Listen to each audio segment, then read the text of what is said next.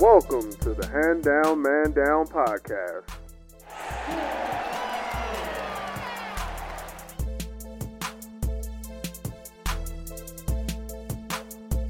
Welcome back to another edition of the Hand Down, Man Down podcast.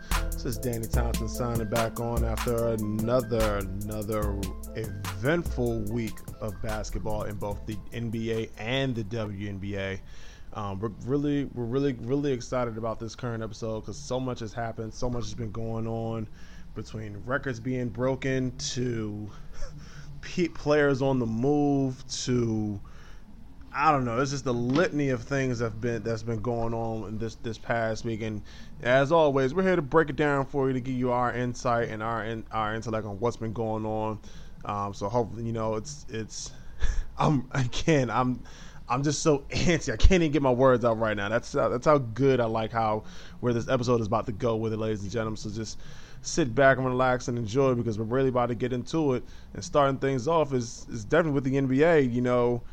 There were two big trades that went down this week, so it's going to be very, very interesting. And to start things off, the first trade that happened was happened literally in the middle of the week.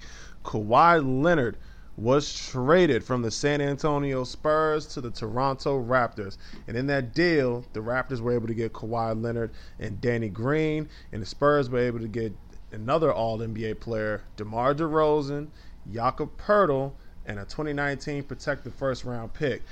Now, a lot of people are sitting here saying that they don't know who won the deal. Well, in my opinion, both teams came out, significantly well in this deal.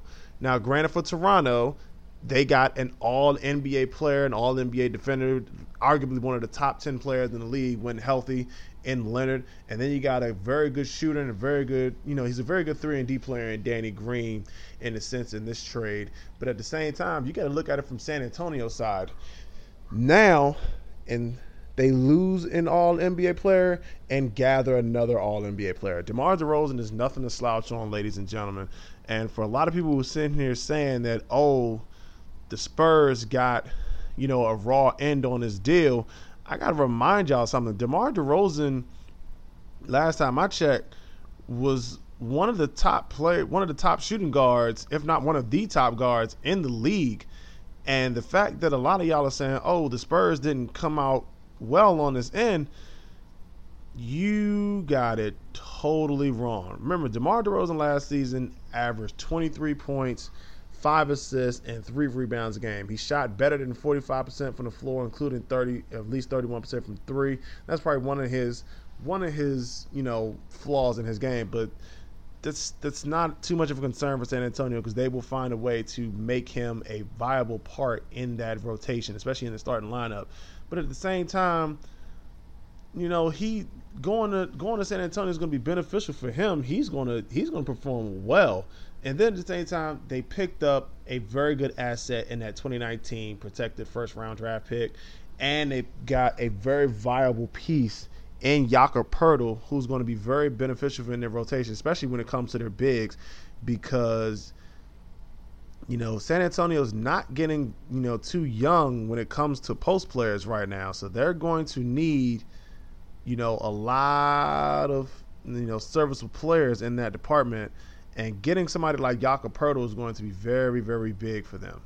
Now, granted, losing a player the caliber of Kawhi Leonard is going to be seen as a detriment for a lot of teams. But if it's one team who can bounce back and really still be able to perform well, it's San Antonio. Kawhi Leonard is, yes, he's an all NBA player.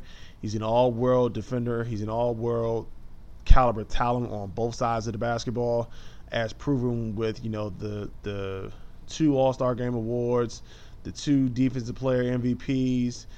He was clutch in the finals for them when they won the finals back in 2014. So he's going to be a very good piece for for Toronto when next season gets started. Now, granted, it's only going to be for a 1-year rental, because we all know what's going to happen with Kawhi Leonard once the season is over. He is going to find a way to go to Los Angeles. And the fact that Toronto will be able to get him, and maybe depending on how they perform this season, they might be able to keep him, even though that's highly unlikely. Even if they do perform well this season, he's still going to be a very important piece for that team because of the fact of who he is, what he can do on the basketball for your team, and the fact that a lot of people are saying no matter what side you look at it, from the side of either Toronto or from the side of San Antonio, you never know what's going to happen once the season rolls around, because we've seen a lot of things go down where a lot of trades happen, and people were saying, oh, well, this one team got the better end of the deal because this player is playing well right now.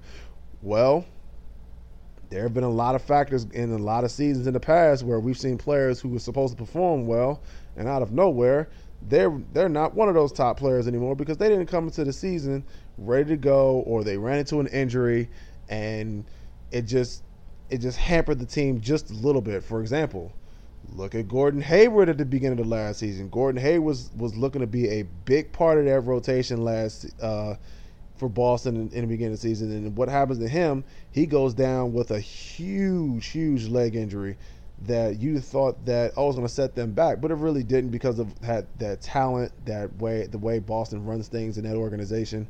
But you got to remember, the minute he went down, it was going to be like, oh, Boston might not come back from this. And they came back and performed really well. So we'll see how this trade shapes out for both teams. I like the move for both organizations because of what was stated before. People were saying that because a lot of teams weren't making offers for Kawhi to San Antonio, that they felt like his stock was down. Well, I'm sorry. Toronto gave up an All-NBA player and a first-round draft pick for next year, a protected first-round draft pick for next year. I don't see how that's saying somebody's stock has fallen, because you give up an All-NBA player for another All-NBA player is, it's amazing. It's a very big deal, especially it's going to be a good deal for Toronto, and it'll be a good deal for San Antonio because maybe this is a good chance for them to start over the constant headache and the constant questioning of what's going on with Kawhi is out of the organization now. So I don't see how many people are going to look at this and be like, oh, San Antonio is not going to be okay with this. I beg to differ. And this is coming from a guy who's a San Antonio Spurs fan. The way a lot of fans are taking this with Kawhi right now, I don't like the way that they're discussing it. I don't like the way they're not calling him out. They're talking about, he didn't want to be a part of this organization. I'm glad he's gone and all this other stuff. You don't know what was going on with that organization unless you were one of the people with the Spurs or you were talking to sources within the organization. You all don't know what's been going on. And for some of y'all who are saying, oh, I'm glad he's gone, Kawhi literally carried that team for a X amount of years. Now, granted, that's not how things are done in San Antonio with the Spurs, but let's be honest. Kawhi Leonard was the guy for San Antonio for the years after Tim Duncan retired.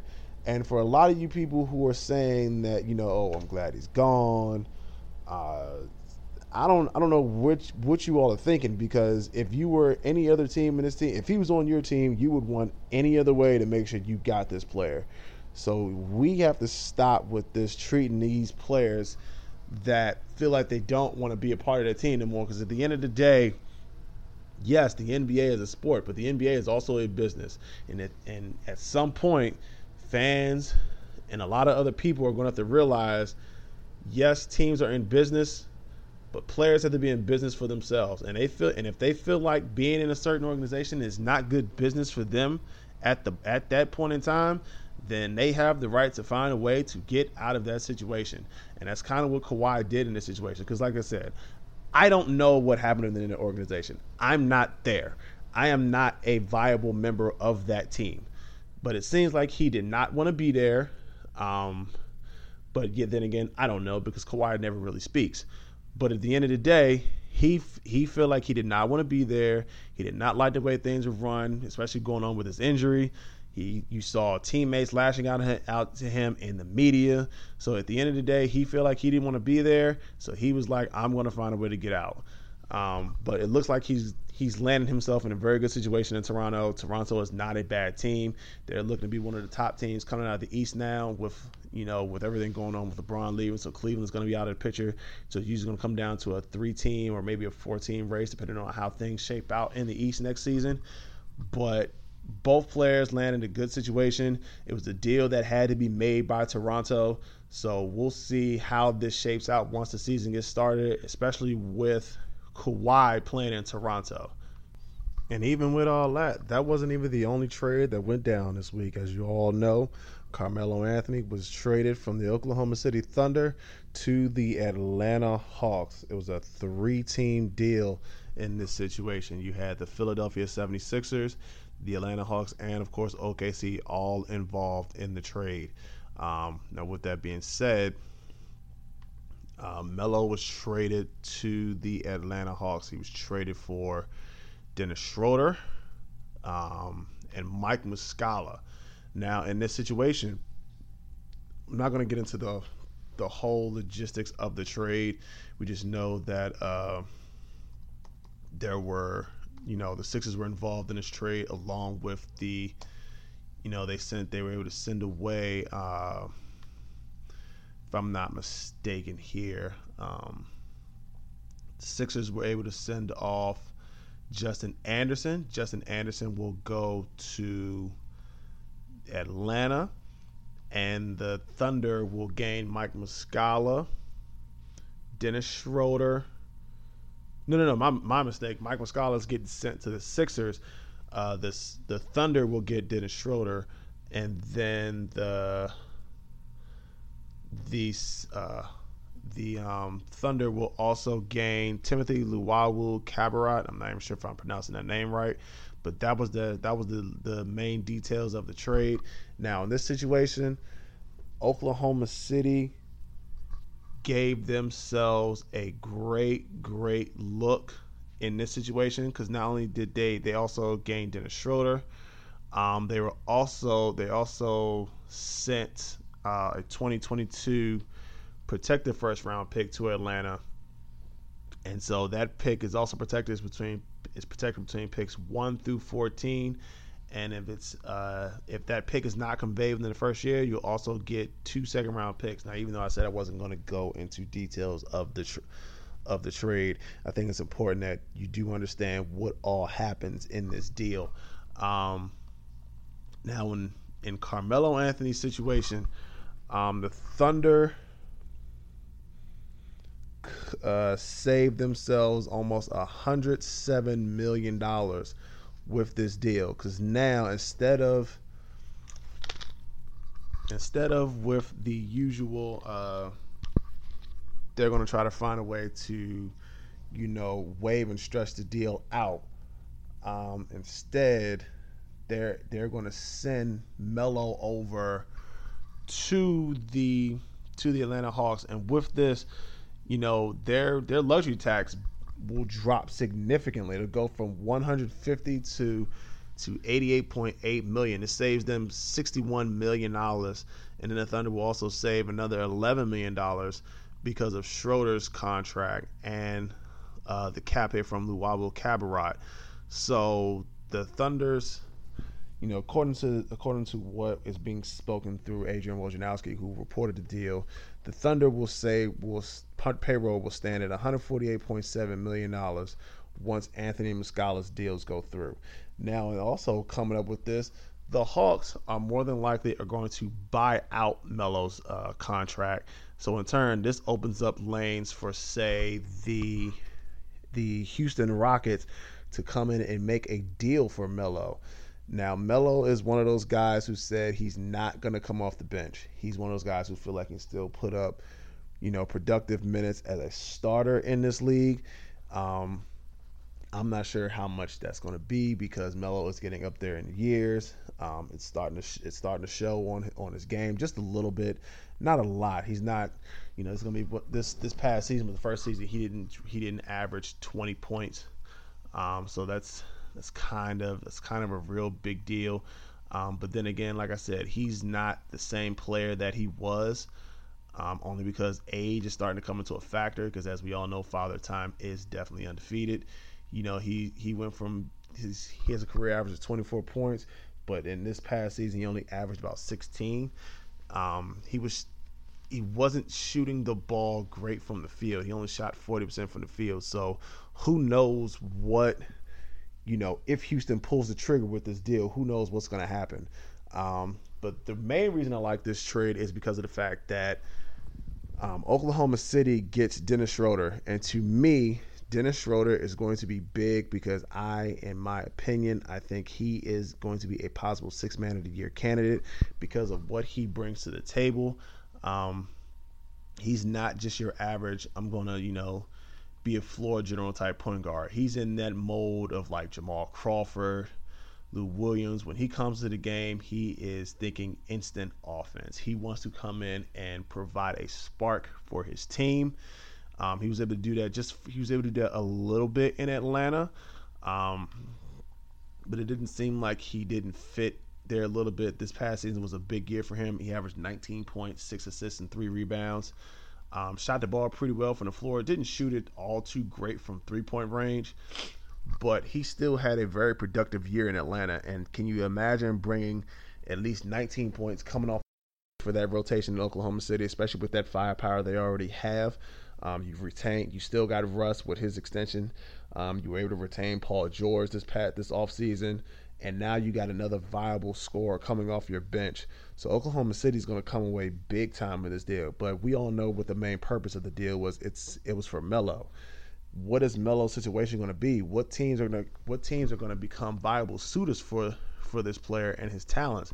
Like we said, we already mentioned the Houston Rockets in this situation. But see, there are other teams who could be vying for him. You also got to think about it. Miami could possibly go for him right now. The Lakers could possibly go get Carmelo Anthony. We all know right now the main leader in the clubhouse is the Houston Rockets.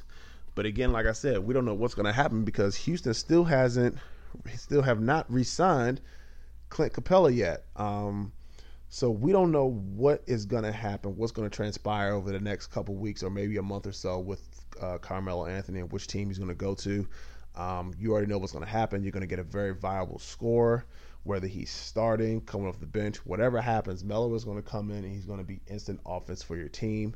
He might not be that 20-point scorer that he was for so many years playing in Denver and New York, but we'll definitely see what's going to happen because I believe Melo can still be a valuable asset, a valuable player to the rotation for whatever team he goes to.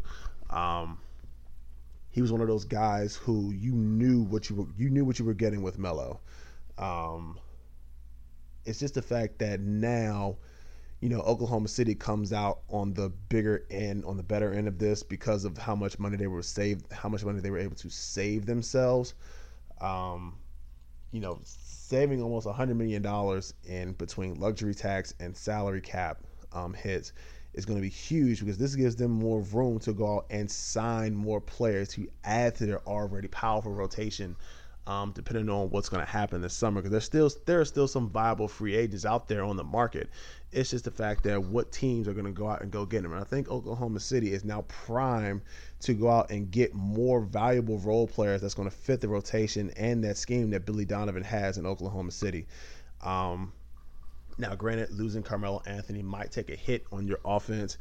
It could be a benefit because we know Melo's defense, it was okay. It wasn't that great, but he still was able to put up enough where he was able to be a at least an average defender for the team this season and his teams in the past.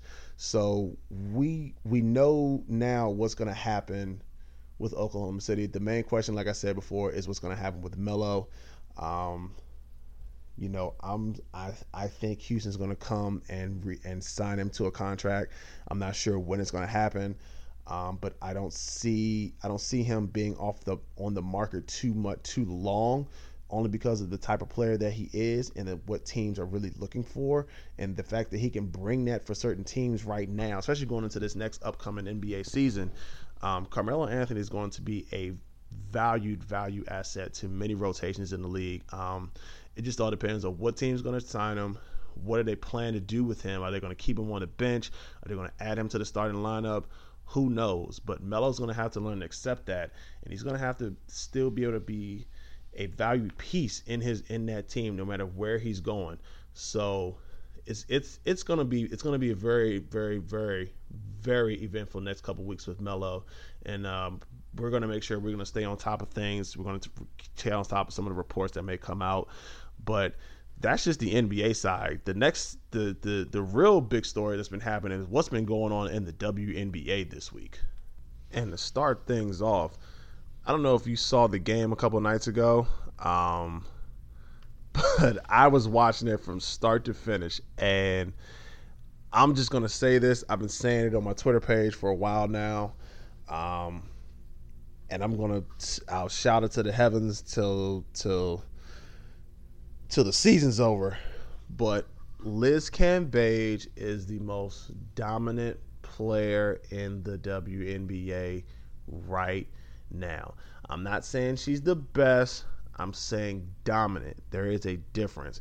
Just like how we said at one point Mike was the best player, but we always said Shaq was the most dominant player. But in this situation, Liz Cambage is the most dominant player in the WNBA right now. I don't know if you saw the game when they played against New York Liberty. It was a great win for the team. The final score of that game was 104-87 in a Wings victory. But we all know what the storyline was coming out of that game, and that's what this episode was pretty much based around, was the fact that Liz Cambage set a franchise and WNBA record, scoring 53 points on 17 of 22 shooting. That is 76%, ladies and gentlemen, and 15 of 16 from the free throw line, with 10 rebounds and 5 blocks to go along with 4 of 5 from three-point range. When you see Liz Cambage on the floor, she is the biggest and tallest thing on the basketball court. She's the strongest thing on the basketball court. And this game, she was able to prove she could do it from anywhere on the basketball court, on the low block, from the elbow, from the three, off the dribble. You know, this game pretty much showed you what can't Liz Cambage do. She is a vital piece to the Dallas Wings' success this season, and it's starting to show with these last couple games. Now, granted, with the record-breaking performance, the only other player, the last player to do this, which is score 50 points on at least and 10 rebounds on at least 75% shooting from the field, was Michael Jordan back in, I believe it was 1997. I might have to get my facts straight looking at that. But think about that. She's in a rare air. She's in that air with the Jordans of the world. But we're not talking about the NBA at this point. We're just talking strictly WNBA. And one thing I can say this for certain is Liz Cambage is now in the conversation for MVP. She has been killing it for the Dallas Wings, and it's pretty much showing why she was so coveted to come back to the WNBA. So much growth has been shown within her game this season. She's averaging 21 points, 9 rebounds, about 2 assists, and about a block, almost 2 blocks a game. Now, granted, this is only after after that first game. She also came back and she had another great game. She had a 35-point game last night against the Washington Mystics and another win for the Dallas Wings. And it pretty much shows you how important and how valuable she is to that team. Now, granted, the Wings have shown cases this season where even if she does have to come out the game, albeit ejection or foul out. They still have found a way to win basketball games even without her. But even with her in the lineup, you can tell she's that much of a force because it opens the floor up so much for other players like Skylar Diggins-Smith or Alicia Gray or Kayla Thornton or Kayla Davis, and also Glory Johnson, because now you can operate out of the high-low, and that's not saying that's not all. That's not the only player it works for. It works well for Azurá Stevens, because that's also a 6'6" player at the high, working high-low with Liz Cambage. So she has become a valuable asset to this Dallas Wings franchise. Now, I'm not going to sit here and act like, it's still a lot to be done for this team, because there's still so much going on in the WNBA right now. Now, even with all of that, you still got to think about what else happened that historic night. Tiffany Hayes with that beautiful steal and half-court shot to win the game for the Atlanta Dream against Connecticut Sun. From what Elias Sports Bureau has stated, it's the longest recorded shot in WNBA history. It was 46.7 feet. But that just goes to show you how hot the Atlanta Dream are right now. Because remember, we were all sitting, I know I was at least, Atlanta Dream was to me, they were inconsistent just for a little bit. But it seems like ever since they made that trade with the Connecticut Sun and with Lasia Clarendon being traded for Alex Bentley in that deal, the Atlanta Dream have come on hard and have come on strong. They've moved all the way up to first place in the Eastern Conference right now, which is pretty much not saying much because they don't go by conferences in the WNBA, but that's just how good their record are. They've jumped all the way up to first place in the WNBA, first place in the Eastern Conference. And if you look at the overall standings, they're only in fifth. So they're only about, not even about, they're pretty much 3.5 games back of Seattle for first place in the WNBA's overall standings. The Atlanta Dream have so much consistency, in and around this team right now. Tiffany Hayes is, of course, leading the way. She's scoring 17 points, followed by Angel McCoughtry. Brittany Sykes is a terror coming off the bench. Renee Montgomery is that veteran point guard that they needed, and they were able to get her in free agency this season, this past winter and spring, getting her from the Minnesota Lynx. But they have so much on this team that it's starting to show that they're going to be a factor in the playoffs come playoff time for the WNBA championship. It's just amazing to me how they have skyrocketed so much, them and the Dallas Wings. Because remember, them and the Dallas Wings and the Atlanta Dream were both sitting right there on the edge, on the outside, looking in to get into the playoffs. If we were talking about this, after the first month of the WNBA season. And now we're sitting here talking about they are possibly one of the favorites who could possibly win the WNBA championship this season. That just goes to show you how competitive this season has been. And I've said this on the last podcast that we did. There's so much parity, so many stories to go on this season that it's hard pressed to find what's not to like about this WNBA season this year. But like I said, the main two storylines this week, pretty much the main storyline, and like I said, what was pretty much the basis of this episode outside of the first two trades in the NBA, but the play of Liz Cambage has been exceptional. If you go look at WNBA's website, they do their race to MVP. She shot all the way up in their rankings to possibly second, only behind, Breanna Stewart and the season that she's had this year playing it up in Seattle. But that just goes to show you how well she has played this season. She's had games where she's pretty much dominated from start to finish. I don't think there's been not one game where she wasn't scoring in double figures or at least grabbing at least 9 to 10 boards a game and blocking at least 2 shots a game for Dallas, because she's that much of a threat on defense and on offense for this team. Now going up to this point, her advanced stats just says a lot. She is very important to their defense, very important, very, very important to their offense. And when you look at a talent like that, there's no denying that she's already on top, on her way to greatness in this league. Granted, she's back in the league after being out for about 5 years. She hasn't played in the WNBA since 2013, since originally getting drafted by this is the Dallas Wings, but they were known as the Tulsa Shock back then. So it's great to see her in the league. It's great to see what she's doing. It's great to see how well this season has turned out for everybody, even to the point now, because the All-Star teams has been selected.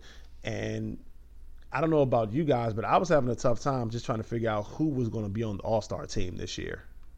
And originally it was so hard to pick who was going to be on the All-Star team this year, because there were so many caliber players that are worthy of being All-Stars this year. But that's the beautiful thing about it.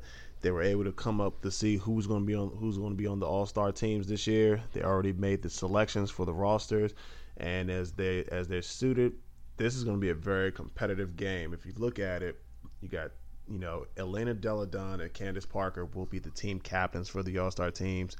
Maya Moore was supposed to be the one captain, but she did not want to fulfill that duty, so it went to the second and third place vote getters. In this situation, it was Elena Delle Donne, who was second, and Candace Parker, who was third. So if you look at these rosters, man, July 28th is going to be fireworks. Team Delle Donne, it consists of course, Elena Delle Donne, Simone Augustus, Sue Bird, DeWanna Bonner, Sylvia Fowles, Brittany Griner, Kayla McBride, Brianna Stewart, Diana Taurasi, Christy Tolliver, and Asia Wilson. And then you look at Candace Parker's team. You got Team Parker. It's Liz Cambage, of course, Candace Parker, Tina Charles, Skylar Diggins-Smith, Chelsea Gray, Jewel Lloyd, Angel McCoughtry, Maya Moore, Chiney and Nneka Ogwumike, and Allie Quigley. The coaches will be Sandy Brondello. She'll coach Team Parker, and Dan Hughes will coach Team Delle Donne. This is going to be a competitive, super ultra fireworks type of basketball game on July 28th. I can't wait to see what the matchups are going to be like, because if you think about it this way, we all want to see some of these matchups take place. Can you imagine Liz Cambage going up against, Brittany Griner on the block, or Sylvia Fowles on the block? We see that during the season all the time, but now it's going to be different trying to see that up close, especially in the All-Star game. So it's going to be a really fun pace matchup. What's going to happen? How are the Ogwumike sisters going to factor into the play together? It's almost like they're going to be playing together like they were back at Stanford. Sue Bird, how is she going to control the pace for this team? Because that's one thing Sue Bird has been great at.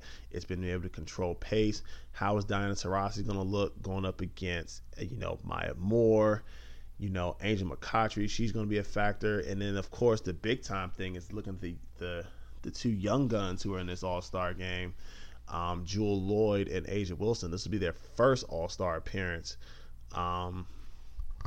So it's going to be a great game to watch. You guys should tune into that game, because that's going to be a fun game to look at and take place.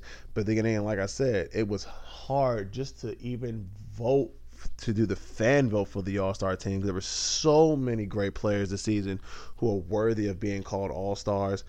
I voted for all of these players, when the fan voting was still going on, because I knew and I've seen these players and how they played, how they perform.